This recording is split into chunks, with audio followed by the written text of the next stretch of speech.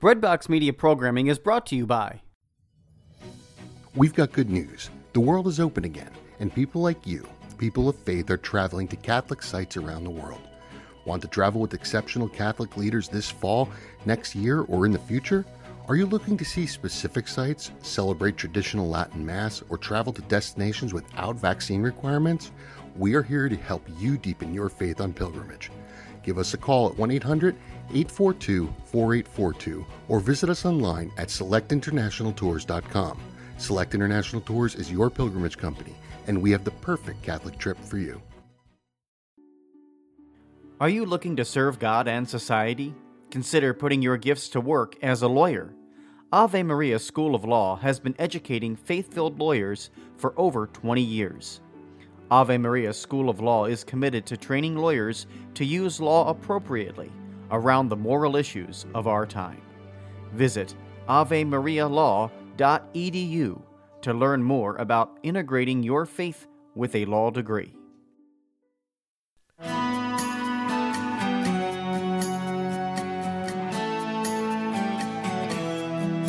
Welcome to the Will Within podcast.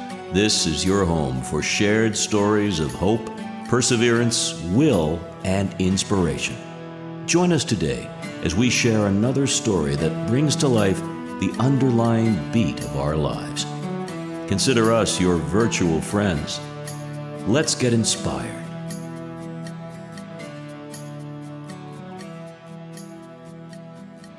Welcome to the Will Within podcast, and I'm your host, Regina Pontes. I want to bring to you today a conversation I had with a woman by the name of Melissa Huray. She is the executive director of the Lindell Recovery Network. That is a service that provides Christian services to recovering alcoholics and other addiction issues. Very excited to talk to her about that. It's a wonderful service.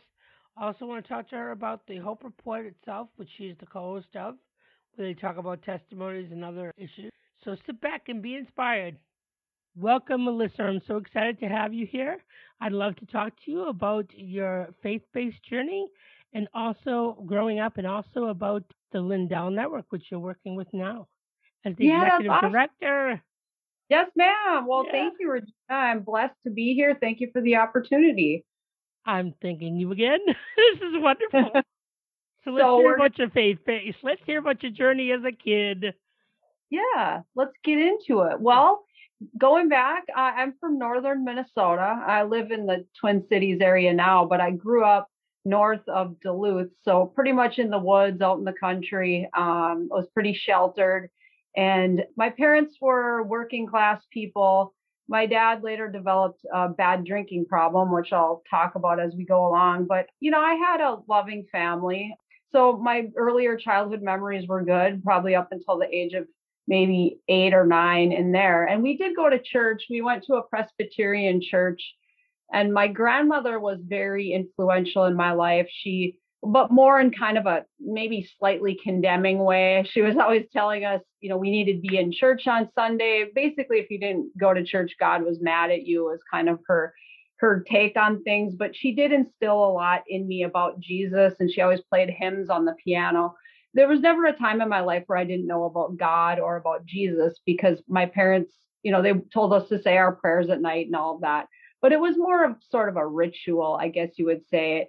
I never felt the presence of the Holy Spirit in my home or had any talk with anybody about the Holy Spirit until I got to be much older. So Can most of my question. Go ahead. What faith journey was it?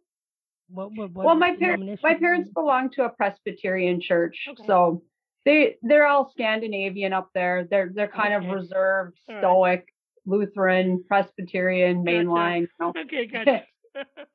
Yeah. So those were my roots. And looking back, I'm grateful for that, because I did have this little small country church I went to, and we went to vacation Bible school every summer and things like that. And one thing I'll also mention is I had a lady in my life who was very important. Her name was Marge, and she and her husband didn't have any children. He had a daughter from a previous marriage, but she couldn't have children. And when I was really young, she started babysitting me around, toddler age.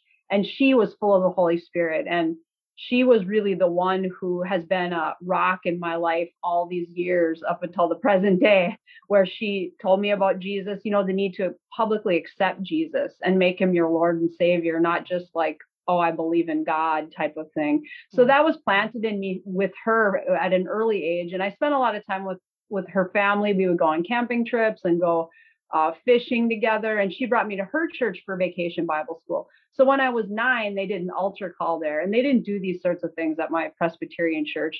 But when I was 9, I was at Marge's church, and they called everybody up, who wants to accept Jesus into their heart. And I'm sure a lot of people have heard it, had that experience when they were a kid of accepting Christ. And I did it, although I didn't really know what I was doing at the time, I don't think. I just sort of felt like everybody's doing this, so I better do it too, Yep. And I got on my knees and I said the prayer and I accepted Jesus. But when I went home, I felt funny about it. I kind of felt like I had done something wrong, or I should have asked permission first. I had this guilt complex because my parents were very reserved and private about their faith. They even thought Marge was a little strange for how, they thought she was a holy roller, and they were just kind of that way about people who were full of the Spirit or who were born again. They didn't talk well of that. So it was confusing for me. So when I got home, I told my mom, but she sort of dismissed it. She was like, oh yeah, okay, well she kind of changed the subject. So that was a pivotal thing because I sort of squashed this new, relationship with Jesus. And instead I got into, I started to have a lot of anxiety, which might seem strange around the time I accepted Christ, but my dad's drinking was escalating and it was causing more chaos in our home. And I just began to feel more and more unsettled and anxious. And I started using food and television basically to cope with my feelings. And I was a latchkey kid, so I would stay home. I'd get off the bus and I would be by myself. And Marge was not really in my life anymore at that time because I was old enough kind of to be alone, my parents had determined. And I had an older brother, but he was 6 years older. So there's a big age gap, and he would often be with his friends or doing other things. So it was a time where I started to be alone quite a bit. And I started to develop this wound of abandonment, I think. And I started to look for things outside of myself to medicate. And when I was 9, that became food, junk food, and TV. So those became my best friends. And that kind of just went up until I was in junior high. And my dad, along with that, my dad's drinking was always a constant. There were times when it was not as bad, where he seemed to function better, where he would hold a job and things like that. But more like a social drinker. Well, sort of. I mean, it would look like that, but then there'd be the inevitable, oh, he's drunk, or he got a DUI. And my mom was real codependent. So she would try to, manage him and make the family look good to the outside. So I felt really lost in that. I started to feel like I was invisible because everything always gravitated around my dad and trying to cover up for what he was doing. So that was a stressor, and I wanted to hide it because I didn't want my friends to know, and I didn't want people to think my dad was a drunk, So going into, I always felt different from everybody else. Like they had normal families and I didn't. Although I will say, looking back, it was by no means as bad as some other stories I hear. I wasn't abused. Maybe you could say there was emotional abuse. I mean, just because I felt disconnected from my parents, I didn't feel I had a bond, or that I could go to them and they'd be there for me. So that was more of the problem than there was no physical or sexual abuse or anything like that. But anyway, so I got into junior high and I gained a lot of weight. I was always an average sized child until I got into medicating with food. And it started to become a problem where I was being teased and kids were making fun of me. And I was, never picked for the team. I was just the kid that was kind of alone. And again, it wasn't bullied severely. It was just more of a subtle thing where ostracized. Yeah. Yes, I didn't feel I fit in with anybody. I was just alone in the world, it felt like. And this was a wound the enemy had, a stronghold of the enemy from way back was this abandonment feeling and rejection and fear of being rejected. So when I was 14, I decided to go on a diet, and it's just like a switch flipped in my brain. And I'm like, if I could get skinny, then all my problems would be solved. And so this pivoted into me becoming obsessed with losing weight. So I started to restrict. I started to fast. I started to, eat a very small amount of food each day. And my mom, I think she thought this was a fad at first. She was like, oh, you need to, whatever. I better skip up here because I'm getting too deep in the weeds. You take your time. Say what you want to say. Okay. Well, I lost a lot of weight in a short amount of time, and it resulted in people suddenly noticing me and giving me compliments and saying, oh, wow, you lost all this weight. I was suddenly, noticed. And I developed this belief that my body was tied to acceptance and validation from other people, and it's probably an old thing that happens to men and women. I mean, probably mostly women, but a lot of women feel like so much about their physical appearance. Well, you got to remember, we grew up in the time of Twiggy, or right after Twiggy. Yeah. You know what I mean? Yeah.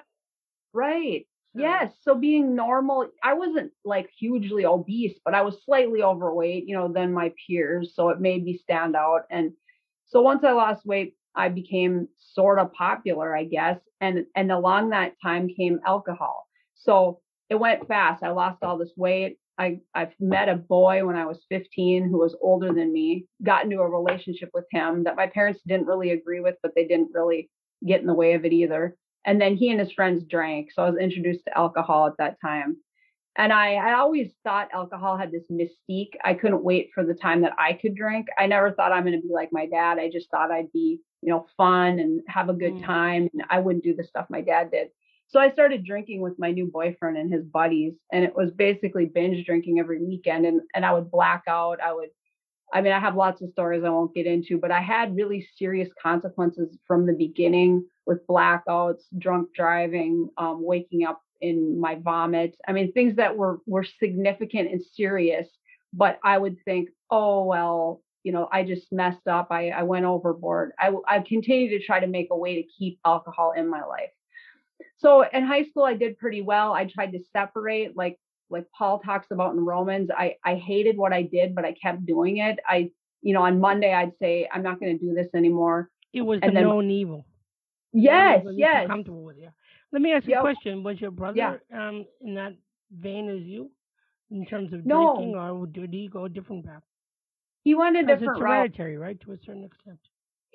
There is a genetic predisposition, definitely. You can be predisposed to it.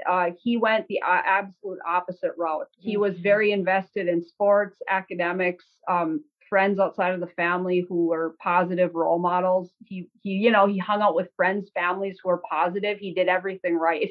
And I'm sure he dabbled a little bit in alcohol in high school. It was never an issue. He never got in trouble. He never got disciplined. He was like the gold star kid. And my parents had him when they were 16 and 17, which is another kind of thing to the story where they had me 6 years later when they were sort of a little more stable, and they stayed married till my dad's death. But my brother is a stable guy. He's a good guy. So he was actually concerned about this path I was going on. But so while you were drinking, sorry to interrupt you. I keep no, go ahead. So while you were finding yourself drinking, you're 17, 18 years old, and your faith is kind of going away from you at this point. Is that correct? Oh yeah, for sure. Yes, I started to dabble in other things like new age stuff. I started to question. I still, I always had some grounding, but I started to think, oh, maybe there's other ways to God. Maybe, some of my friends were into witchcraft, and there was kind of a fad to play around with. And I played with Ouija boards when I was a kid. We just do it at slumber parties. That people just thought it was a game, and playing around with witchcraft. And I got into this dark phase maybe in my junior year. And so I dabbled in a lot of things. I started to question, maybe not question if God is real, but start to wrestle, maybe more of an agnostic. Like, I don't really know. And I had no relationship with Jesus at that point. And so I ended up getting married when I was 20, just to speed it up a little. I finished high school. I did fine. I had a serious boyfriend I moved in with. A constant in my life was moving from one relationship to the next, kind of to avoid being alone. I moved in with a guy and ended it because he didn't want to get serious. And then I quickly jumped into something else with another guy. And we ended up, I was pushing people for marriage. I wanted to get married. In my mind, I thought I want to get married, start my own family, and then it's going to fix everything in my life. And I did get married at 21, was pregnant. I was pregnant when we got married. I was 3 months pregnant, and we had been engaged for a while, but I looking back, I can see where I was trying to force outside of God's will.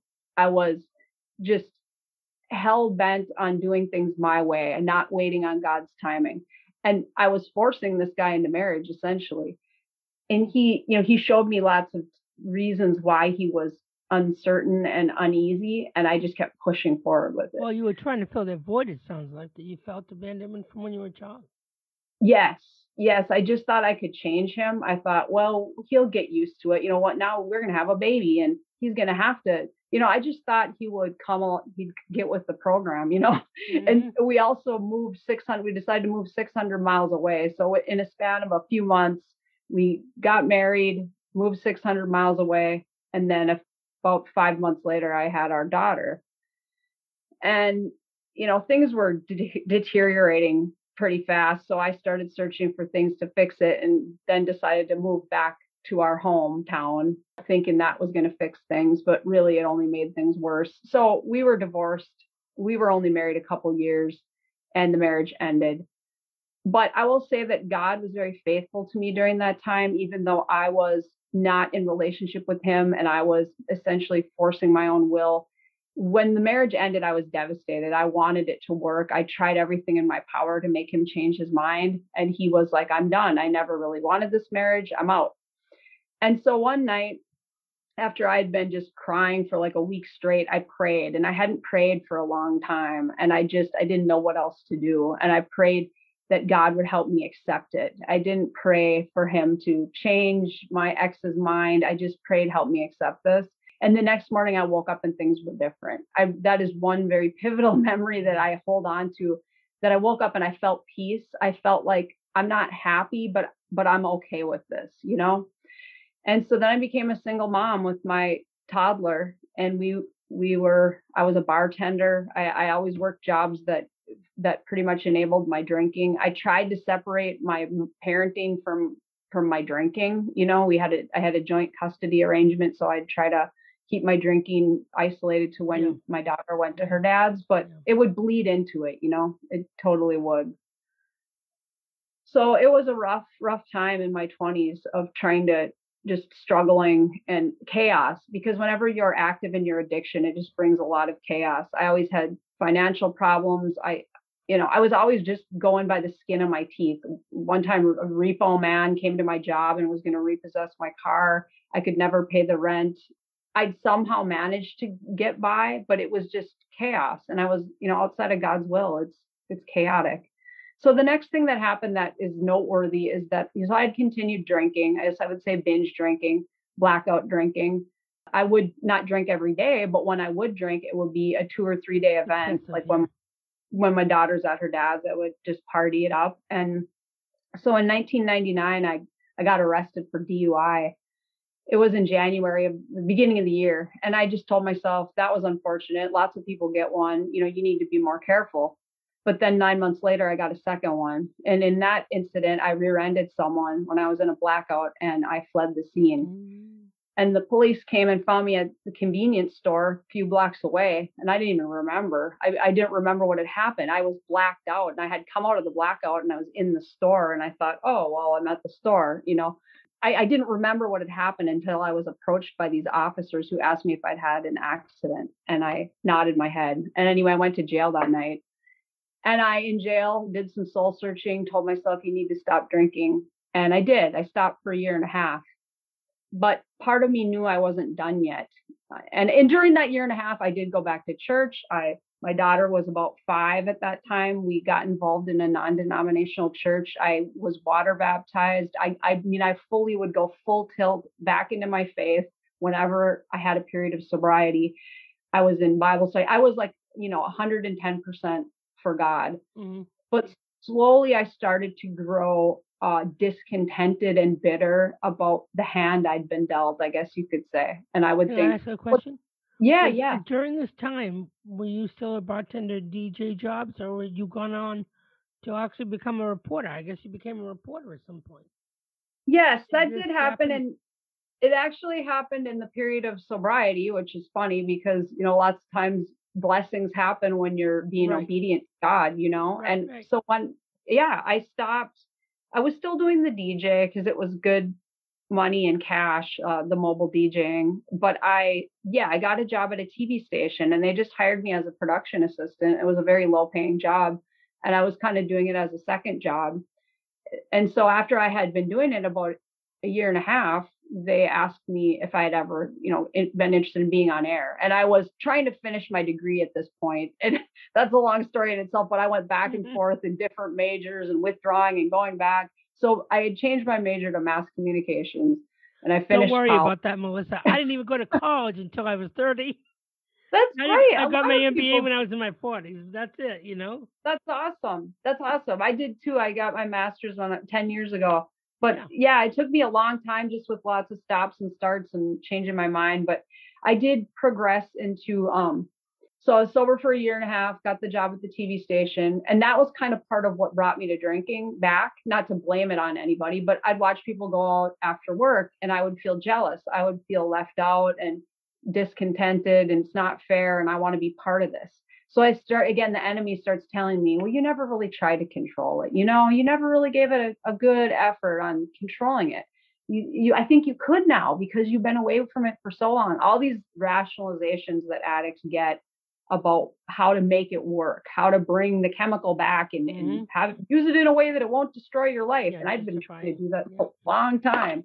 It never worked. But I thought about it for about 3 months. And then in 2001, I decided to do it.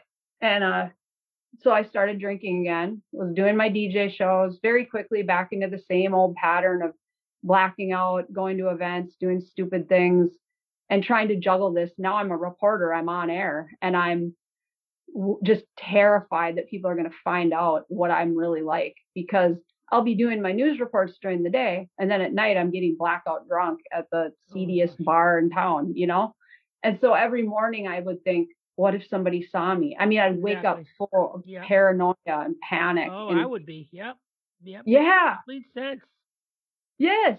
And part of it was because my identity was so rooted in this TV thing. It was like, this is defining me. People recognizing me and seeing me is defining me. And if I lose this, I'm not going to exist anymore. And so, of course, when I started drinking again, I fell away from God, fell away from church, because I just couldn't do it. It felt like I can't do both. I can't seek God and drink. It felt morally wrong. So I guess you could say I was hiding from God, or running from, like Jonah. I'm running from God. I know he's there. I know he's pursuing me, but I just don't want anything to do with it right now. Mm-hmm. So I'll advance the story a bit. So it's 2001. And even though I'm drinking, I'm continuing to advance in my career. And that gives you a false sense of control too. Like, oh, well, I'm functional, nobody's ever going to find me out. But then things would happen where people would make comments, or they'd be like, oh, you were a real mess last night, or, oh, you don't remember that? Remember what you said? And I wouldn't remember, and I'd be just mortified, but I'd pretend like I did. So in 2002, at the end of the year, my dad started getting really sick again, and he'd been in and out of hospitals his whole life. And he always kind of saw it as a badge of honor, like, oh, I just get blood transfusions and I go home and everything's fine. I mean, I don't know why he could never get it that alcohol was going to kill him, or, he just always thought he could beat the system. He'd go to treatment and then he'd stay sober a week afterwards and he'd be drinking again. So this started happening again, where he's having liver failure. He would swell up, get all of the liver failure symptoms, throwing up blood, bleeding internally. And I'd seen this many times throughout high school, him having seizures, him having to go to the hospital and get his abdomen drained because it's full of fluid from liver failure. But he'd always make it through. He somehow would always come through. But this time he didn't. He slipped into a bad period of, he wouldn't eat or drink or get out of bed. And my mom had left for work one day, and he called her and said, I need an ambulance. Ambulance came and got him, and his liver was failing. And they gave him some Ativan at the hospital because he was combative, and that kind of finished his liver off. And he never came out of a medically induced coma. And he passed away.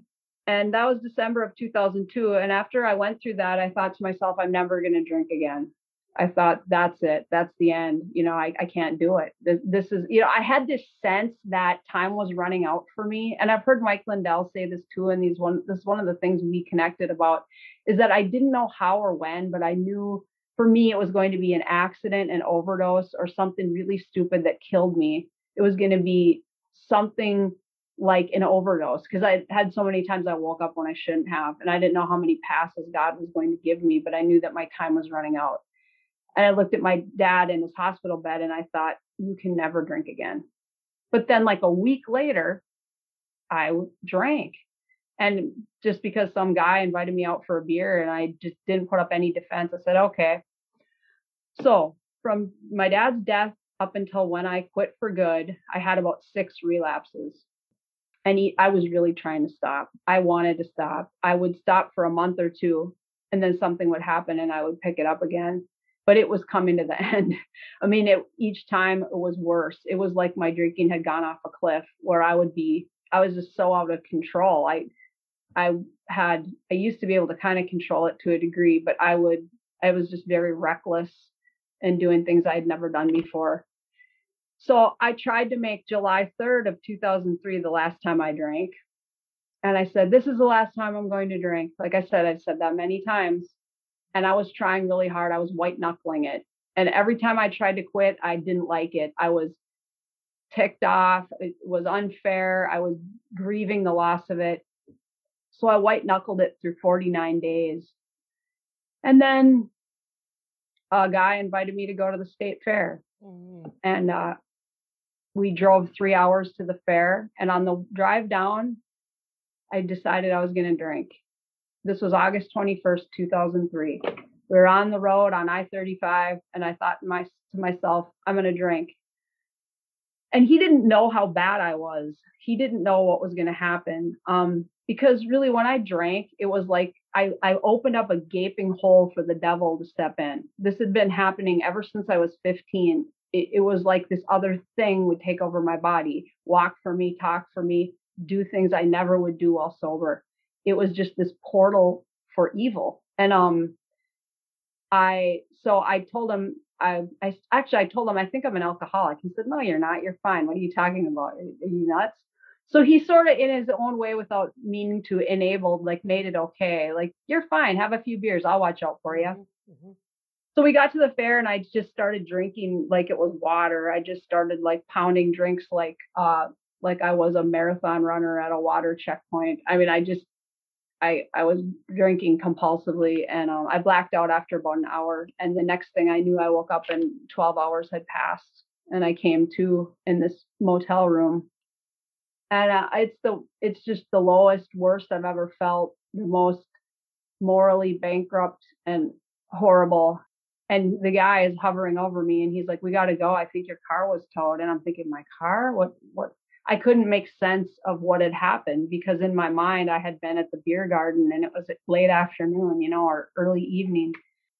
So we took a cab back to the fair, where I walked and walked endlessly, not knowing where we were going, what was going on. I was totally wrapped in my own mind. It's like I could have been on Venus. I could have been starting a colony on Venus. I was just walking in my head. I was thinking about my dad, and I was talking to God, and I hadn't talked to him for a long time. And I just begged him in my mind, please don't ever let me take a drink again. And I didn't know how or what that would mean, or that was just my prayer. Please don't ever let me take a drink again. And that was August 22nd, 2003. And that was the last time I drank. And in that prayer, I didn't really know the enormity of the prayer or what was going to unfold in the coming days, weeks, months. But God answered that prayer, because after that, I never had the struggle, the obsession, this isn't fair. I want to drink. Why can't I be like other people? All of that was lifted off me. The yoke of addiction. I mean, I don't want it. It doesn't interest me at all. It was just taken away. So that's what happened as far as my drinking. And you were able to keep that away from your daughter? She didn't visually see any signs of that? Well, I mean, I wouldn't say she saw nothing. I would say I did my best to not expose her to it, like to keep it confined to when she wasn't with me, because there were 3 days of the week she wasn't with me. And I did abuse my privileges with the grandparents, where I would be like, oh, I have to work. Can you watch Haley? And, I'd be working, but then I'd be drinking all night afterwards, or, having a house party after. So she has, I've asked her about that. She has a few memories. of bottles, like cluttering the coffee table. And I know the worst part of it was probably when I was hungover. I was disengaged. I wasn't there for her. I would just want to sleep. I would want to put in a movie and, have her just watch a movie so I could sleep. And so she was 5 when I quit for the year and a half. And then when I quit for good, she was 8. So most of her life has been me sober. And I'm not going to fool myself into thinking it didn't impact her. I know that it did. But I've tried my best to be open with her about what I went through so she doesn't fall into, but she's 26 now. So yes. Yeah. So, yep, that's what happened. And God did bless me richly after that. I did meet my husband, who I had known in the 90s, but we hadn't seen each other for 6 years. Okay. And our paths crossed again. We reconnected. We were married a year later, and we have 2 daughters. So that was 2003? Yes. So when did you decide you were going to go to school or back to school? And because you became a counselor, a drug counselor, right? A licensed drug counselor? So yes. It's a wonderful thing that you were able to take that adversity and make a positive out of it. That's God's journey for you. Thank you. Yeah, I stayed at the station, the TV station. So I was a news reporter and the weekend anchor. I was there until 2005. And then in 2005, our station closed. They did a revenue sharing agreement or arrangement where they consolidated 2 affiliates in that town. And so they laid everyone off. And at the time, a lot of people were distressed. I was actually really excited because I thought this gives me an opportunity to do something else. And that is when I went back to school for the drug and alcohol counseling. And I got licensed in 2007. And I've been licensed ever since. Most of my work has been in treatment centers, intensive outpatient, residential. And then I started with Mike Lindell in 2018. So it's almost consider that. Sorry about that. I actually consider what you said as divine providence. Which part? The part where you got laid off, and then after all these situations, you decide you were going to become a drug counselor. So yes, it happened because of the layoff.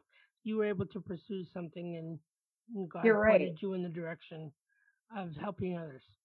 Yes, you're absolutely right. It totally was because they actually paid. They gave us a severance package, and then they gave us a dislocated work. I love those.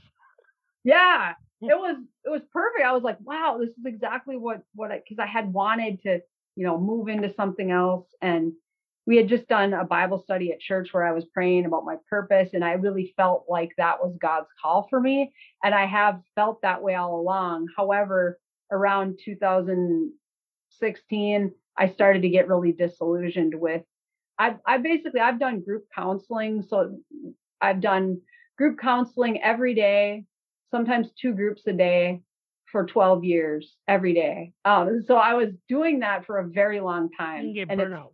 Yeah. Yes. Mm-hmm. I started to get a little beaten down, and I was praying like, God, I know you want me to do this work, but I'm struggling. I still want to do it, but is there a way I can change it to be more of a work-life balance? And that's when I met Mike Lindell. And divine intervention again. Yes. Okay. Even you think you're walking around alone and God's not walking with you. Do you ever read the Footprints poem? It's exactly footprints. Exactly. Every time you feel like you can't go any further, God says, okay, well, here I am. And here's the door that's open for you. Yeah, that's amazing. It really is. It's been incredible. It really has. He brought it around, and I knew Mike Lindell. I mean, I just knew him as the My Pillow guy, but one day I just started wondering why he wears this cross outside like that. So I started searching Mike Lindell, and of course he's from Minnesota, so everyone here knows him or knows of him. But I started reading all these articles about him being a former crack addict, and I thought, wow, I never knew that. And I was telling my husband, did you know Mike Lindell was a crack addict? And I was reading all these things about him, and I just got this thing in my head, like, I don't know, I want to work for him. I was reading about how he treats his employees and how he's amazing, and he hires felons and addicts. And I thought, I really want to work for this company, but I could never find a way in. It just seemed like there wasn't anything that fit my skill set or something that'd be comparable to what salary I'd need and different things like that. Mm-hmm. So I was like, man, I don't know how this is going to work. And then, anyway, I'll make the short story short, but I decided to just get a part-time job at the pillow store at the mall. And my husband thought, this is nuts. You already have a full-time job and you're stressed and you're going to add another job. What's going on? So I said, well, I don't know. I just want to get my foot in the door. I just don't even know where it will lead. So they called me for an interview, and it was about a week out. But during the time leading up to the interview, I started to think, this is dumb. You need to cancel this. This is the worst idea ever. What are you thinking? How are you going to do this? But I decided to just show up and follow through with the interview. And I was going to tell the people, I decided I don't want this job. I can't take it. So I went to the interview, sat down, gave her my resume, and I said, I'm very sorry for wasting your time, but I'm not going to be able to take this position. And she kind of looks at me strangely, like, well, why are you here? Exactly.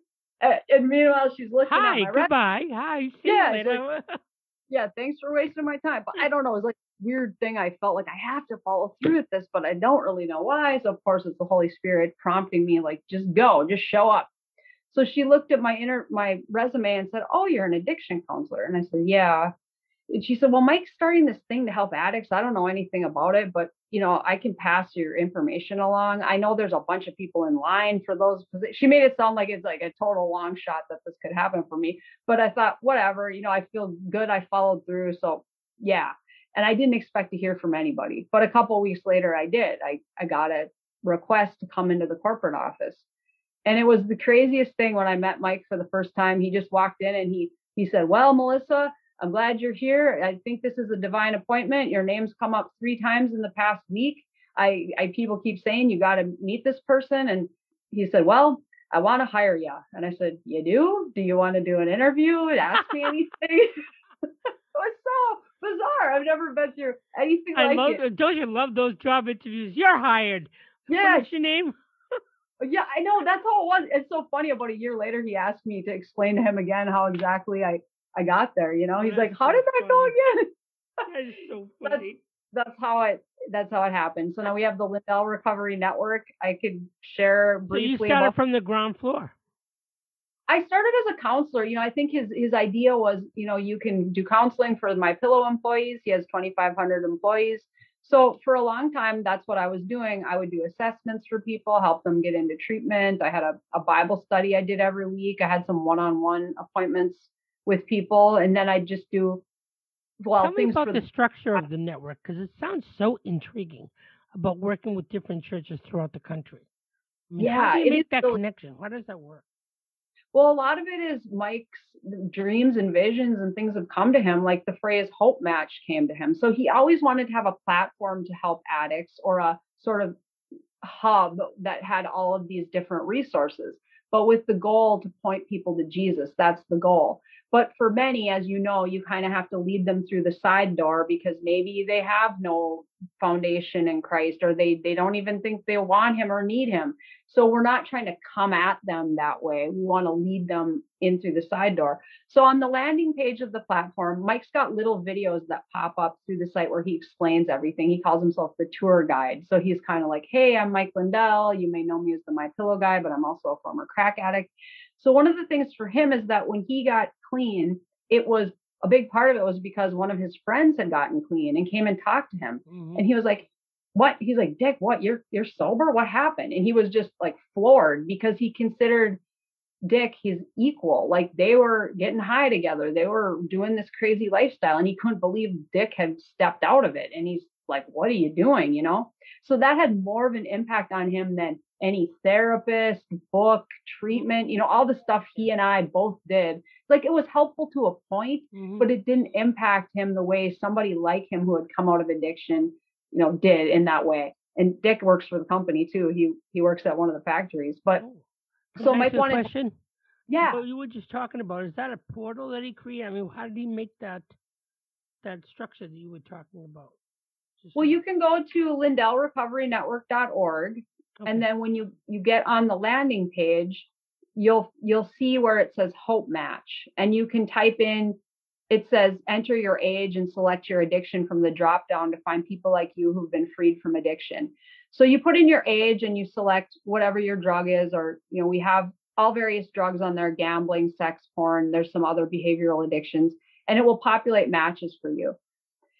And on the landing page, it's just people talking about what they didn't like about their addiction. So they're leading from their brokenness. They're connecting through, hey, I've been where you've been. I'm kind of speaking your language, but it's not telling the whole story. Like, this is how I was restored, and this is how I met Jesus, or I went to Teen Challenge, or any of that. It's kind of maybe a tease, if you will, of what's inside the site. So people can watch their hope matches. They can, select different drugs and watch different videos. And then at the bottom, there's a sermon, and we change the sermon regularly. It's usually about 20 to 30 minutes. And the way for people to get access to the site is that they have to watch that sermon. So Mike, it's very important to Mike that people, they don't have to go to church. They don't have to join a church or sign up for all this stuff, but they need to watch one sermon. And usually it's something focused on addiction or breaking strongholds or something that would appeal to a person with an addiction. After they finish the sermon, they're instantly in the site. And when they're inside it, then they can access all the help. And in the help, we have the full transformation videos. So we have longer form videos of the people on the front page, but now they're talking about, this is how I met Jesus. Maybe it's a Christian treatment program they went to, or different things that helped them, but it's a full testimonial. And we also 50 states?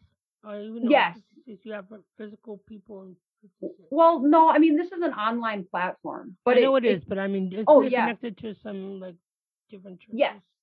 There's a searchable database for churches and treatment centers. So people can enter their zip code. We're actually changing the church portal to be by state. So it will be a drop down where people can see partner churches. That's wonderful. Yeah, they can choose a treatment center we've vetted, which are all Christian, a church with a recovery program, or the online help. So in the online help, we have the Operation Restored Warrior course. We have 30 plus biblical counseling manuals. Each one's like 100 pages. And we're working on a content management system, which will be like podcasts, books, all sorts of stuff that, would help people with addictions. I have to tell you, through all the things that Michael has done and has gone through himself, you guys sound like you, especially servants of our Lord, because through all the adversities that you guys always continue to endure, you keep coming out on top. There's a reason for that. God is on your shoulder. I can tell. I can hear it. So what made you decide to do the next step, which was the Hope Report, which I saw you on, which is what I loved. That's why I started this podcast, because after I wrote the book, I didn't know what I should be doing, and I was praying about it. And a person that usually comes to chat with me, she said, "Oh, I see that you should be doing a podcast." Now, this girl isn't even religious. She's not spiritual. She's nothing. Wow. But she said, "You need to. I have a feeling you need to do a podcast." And when she came the following week, she was like, "What's all this stuff?" I said, "Start for a podcast." That's awesome. So, you know what I mean? You just kind of fall into these things. So I've been very blessed to talk to a lot of different people. And I would have never had that opportunity. No, I love that, Regina. That's cool how God does that. Now it's amazing. He speaks through everybody. He uses everything, even, unbelievers or whatever. He uses everything to get us messages. And that's kind of what happened with the podcast, because Mike had been talking. Actually, Mike has talked about this. He didn't know about podcasts, I don't think. But for years, he's been saying, I want to start some kind of show that's just good news. And I call it the Hope Report. He said that like back when I was hired, and I didn't know how that would work. I didn't think I'd be part of it. And I also, often would feel bad that my TV career is over. Basically, I'd see, I forgot about they're here in the Twin Cities, people I worked with, they were the people who moved up to different markets. I didn't choose that route. I got married and had a couple kids. And often I'd feel, the pull, like I miss that. And then I would say, oh, you're too old. That ship has sailed. That's over for you. And suddenly God's been bringing it around, like with the War Room. Wow, that's awesome. It is. I saw you first on the War Room. That's when I heard about the Hope Report, and that's when I went to it. Oh, that's great. It's a miracle. It really is, how people come together and can influence other people and bring them along on their journeys. One real quick question. You also do Katie Magazine and Charisma Media. Can you tell me, because you got your hands on a lot of different things, so I want people to get as much exposure to you as possible. So tell me a little bit about those two. Yes, sure. So it's just blossomed over the past year or so where these media opportunities have come up. And I think Mike had said, "Why didn't you ever tell me you did all this news stuff?" I said, "I don't know. It just never came up." So he started asking me to, do you know how to write a press release? I'm like, of course. So I've written some press releases, some speeches and things like that. And then Charisma Media does a lot with Mike. And they said, "Hey, we want to talk to the director of your recovery network and do an interview with her." So while we were doing the interview, they said, "Hey, would you want to write a column for our magazine?" I said, "Yeah, that'd be great." So yeah, it's called Katie Christian, and I just do a weekly column. Sometimes they don't run weekly; it depends on how they can fit things in. But I've written probably half a dozen columns for them. And then with the Hope Report, that was a prayer thing between Paul Lavelle, who created the Operation Restored Warrior course, had said to Mike, he's like, "Mike, I feel like the Lord is telling me you need to start a podcast." And he said, "And I think Melissa would be great." And then he had Jason Perry, who is a veteran and was connected to Paul, is like, "I think the two of them would make a great team." And he brought that to Mike. And for a while, Mike was busy. He wasn't able to really do anything with it. And then finally he said, "Yeah, let's do it." And now he's super, super excited about it because he's wanted to put out that message of hope and showcase people's testimonies of that the Lord does amazing things. Yeah. I got a kick out of when I first listened. The connection I also had was Jason's from Boston. And you are too? Yeah. So I said, is that where you are now? Huh? Yeah. Oh, that's awesome. Yeah. So I mean, there was your name kept coming up and these all connections to Boston and everything. I said, I gotta get her. I want to hear her story. So before we end today, I want to ask you one more question. Tell me what your mantra is. My mantra? Well, that is an interesting question. Well, I would have to say, just off the top of my head, that it is, and that I like that question. I didn't expect that. It would probably have to be, "I trust you, Lord." Because whenever the world is swirling around me, I can get snagged by things in my environment, my circumstances, with people, with my perceptions of things. And I have to keep coming back to that simple phrase, "I trust you, Jesus," because I know that he is arranging things. And I know, if I trust his perfect will, everything is going to work out fine. So I had to put my eyes back on him, especially when I feel myself spinning out into my surroundings or something that snagged me. "I trust you, Lord," is what I come back to. That's beautiful. Well, thank you so much for doing this. Let's talk about real quickly how people can get in contact with you or learn more about the Lindell Recovery Network and all your contact stuff. Yeah, so you please check out the platform, lindellrecoverynetwork.org. And again, all you have to do to get access to all the free resources, Mike has made it all free. We had some thoughts about charging, monthly fees and things, and he decided he just wanted to do a pay it forward model where it's free for people. So lindellrecoverynetwork.org, watch the featured message of hope at the bottom and you're in. You can access everything. Also, if you want to subscribe to the Hope Report, we're on YouTube, Facebook, frankspeech.com. We'd certainly appreciate you to like and subscribe to us. We have a Facebook page. Lindell Recovery Network has a Facebook page, and Twitter and Instagram. I'm trying to think of what I'm forgetting. And Telegram and... Okay. Yes, and you can go to Hope Report Show for our website, and you can definitely message us through there. If anyone wants to be a guest or do a testimony, we would love that. We are pretty much a testimony-focused show. We are going to have some episodes where we do teachings and things, but we are essentially a testimony-driven show. So if you have a testimony of anything the Lord has freed you from, it doesn't have to be addiction. It can be any stronghold or anything. Just basically what you're doing here, Regina. Telling a faith story and how you came to the Lord, hopereportshow.com. You can email us through the website and we would love to get you on. Well, this has been an absolute delight. Thank you so much for doing this. And I wish you all God's blessings. Amen. Thank you, Regina. Thank you for what you're doing. Thanks to Melissa for talking to us. I found her story extremely intriguing, and I love the concept of the Lindell Foundation. He does such wonderful work. So next time we're going to be talking to a gentleman by the name of Craig Syracusa, and he is the executive director of the Opera House at Emmaus Center. He is also a host of Walk in Faith. He's done numerous positions in entertainment, and he's going to tell us about his journey and what he's working on. We're also going to be talking to a woman by the name of Conchita Sarnov. She is a senior fellow, and she deals with human trafficking, and she wrote the book called Trafficking, the story of Jeffrey Epstein. So until next time, my Will Within family, be blessed.